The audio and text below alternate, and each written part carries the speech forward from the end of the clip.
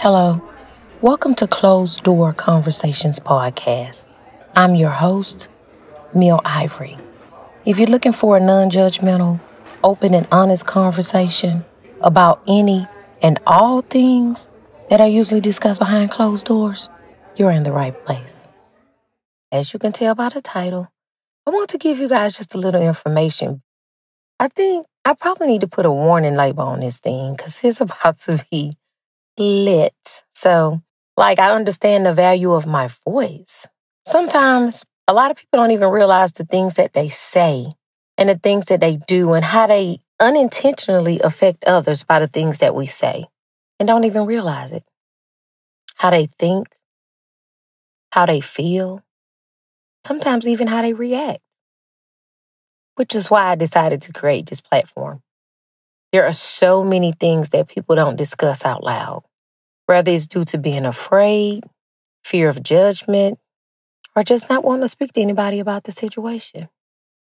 Sometimes it's lack of understanding. Sometimes it's just embarrassment. Those are the things I plan to open the doors up for. Every single topic that people are afraid to talk about, or they talk about behind closed doors when they think nobody's listening, that they believe will keep their secret forever. That's the type of shit I'm saying out loud. We're going to discuss everything from mental health, relationships, sexuality, religion, politics. When I say any and everything that I feel like needs to be discussed, I'm going to address it. I plan to post once a week on Mondays. Every week will be a different topic, that no conversation is off limits. So go in with an open mind, a hope and heart, and a need for understanding, because sometimes it's just people don't get where people coming from. You do not have to agree with the person to understand where they coming from. So sometimes it's just about hearing their story. Sometimes you have to know where a person was to understand why they're where they are. And trust me, I really feel like one of those people. I just thank God every day that I don't look like the things that I've been through, because I went through some really, really ugly things and I've came out on the other side. So now here we are. My guests do have the option to come in anonymous. It's more important to me that they give you the raw, unfiltered facts.